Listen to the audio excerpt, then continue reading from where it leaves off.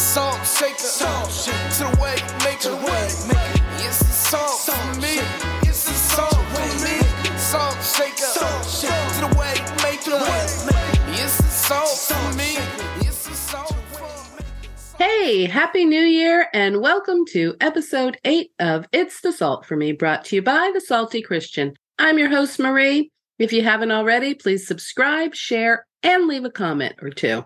So, new year, new me. Nah, but this is the year to let go and let God. I know God has a plan for my life, so I'll go with that, whatever it may be. Resolutions? I stopped making New Year's resolutions years ago. I always let myself down in a matter of minutes at the drop of the ball, so it really became pointless, and the guilt that followed me was unbearable. Besides, when I think about it, I always made resolutions based on the plans I had for myself rather than what God might have planned for me that I wasn't aware of. And never the twain shall meet. I'm sure what I wanted was completely different from what God wanted for me. Because my relationship with God has been a little rocky over the years, it never even occurred to me to ask him what he had in store for me, ever, let alone in a new year. So looking back, I probably didn't think he had anything for me. His silence on my other prayer requests spoke volumes. I stopped seeking his guidance. I didn't believe that God had a plan for me. He kind of skipped over me when it was my turn. So I figured that all God had for me was heartache, depression, and sadness, which brought on more heartache, depression, and sadness. I wasted so many years making plans for myself that would never quite materialize. And every time I was really excited about something else would come along and steal my joy, and my previous prayers would also remain unanswered. So it just made life really rough for a long time. Fast forward to the past year, give or take, I finally decided that I have to get it together. Get right with God, stop running from God, which will be a whole other episode on how I'm more like Jonah than I care to admit. Matter of fact, I'll be touching on mental health, healing, and so many other issues this year. Anywho, now that I'm working on my relationship with God, partially through this podcast, I've noticed that I pray a lot more. I don't think I ever fully stopped praying, but it slowed down tremendously as I was losing my faith in God. I've been noticing that I tend to talk to God a lot more outside of prayer, just like this regular conversation. It's like we have this never-ending conversation going on. I thought it was pretty one-sided for a minute, but lately I'm finding out that it's not. It seems like God is in the business of talking to me again. Whether or not I listen, that's on me. But when I don't listen, he tends to irritate my soul until I see things the way he wants me to. And as I've explained before in previous episodes, this is how God operates with me. Sadly, my normal response is to try and look past it because it's always something I don't want to do or say or feel, but God won't let it go until my final answer is, yes, Lord, I'll do it. God has been reminding me of everything he has brought me through in the past. Each time I went through something, I would fall to my knees, do exactly as God told me, and he would bring me through shining like a diamond. In hindsight, I can now see that it was the times I was going through things and thought I knew better than God that I suffered. Suffered like nobody's business. The heartache and pain I put myself through by not fully giving it to God. It's like I trusted him with some aspects of my life, but not all. Clearly, I was a fool. I couldn't let go of some things no matter how much I wanted to. I needed to fix things, or at least feel like I was doing something to help the situation because God was clearly taking his time. I wasn't able to trust him with things that were, most precious to me. Yeah, what kind of sense does that make? And I knew what he had already done in the past because I would look back and he would show me and he would remind me.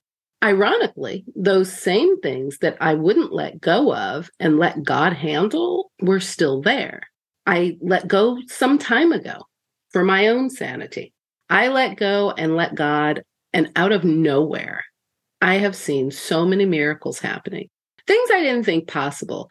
And I'm being filled with the Spirit It's not all happening at once or in a certain time frame, but the Bible says it best. Eye has not seen, nor ear heard, nor have entered into the heart of man the things which God has prepared for those who love him.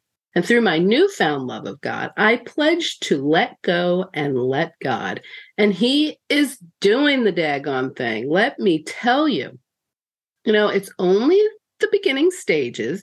And I'm not going to say it's easy because it's not. It's process. I must literally talk myself into letting go of things every single time, big or small, just letting God take care of it all. Sometimes waiting on his knowledge and wisdom before I can even make a decision. And as you may or may not know, my impatience has put me through some tough situations before. So pretty much severing my relationship with God because I felt some type of way. I have to continually remind myself of what God has already done in my life and how during the times when I was at my worst, but at my best with God, that, my friend, is when it all worked together for my good. God has a plan for our lives. Jeremiah 29:11-13 says, "For I know the plans I have for you, declares the Lord. Plans to prosper you and not to harm you. Plans to give you hope and a future. Then you will call on me and come and pray to me, and I will listen to you. You will seek me and find me when you seek me with all your heart." I think God wants us to draw upon him in our daily lives for everything, not just when big things happen that we all of a sudden go into panic about. He wants us to seek him with our whole heart, and that is when we're going to find him. And without God, how can we even have hope? Proverbs 16:3 says, "Commit to the Lord whatever you do, and he will establish your plans." So my understanding of this is that we need to commit our lives and decisions to God. Stop for a minute and think about what God might want for us rather than what we want. Just let go and let God. Matthew 6:25-27 reads, "Therefore I tell you, do not worry about your life, what you will eat or drink, or about your body, what you will wear. Is not life more than food, and the body more than clothes? Look at the birds of the air. They do not sow or reap or store away in barns, and yet your heavenly Father feeds them. Are you not much more valuable than they? Can any of you, by worrying, add a single hour to your life?" I'm reminded that we don't need to worry about anything, really. I look back over my life and have gotten through things that I thought would kill me. God has always provided for me and my family and my friends. When there seemed to be no way, God has always made a way. And I lost sight of that because I lacked trust in God. My lack of trust in God wouldn't allow me to let go, and God wasn't able to bring his plan to fruition. So, I am learning to trust God again. And honestly, he's been showing out a little lately.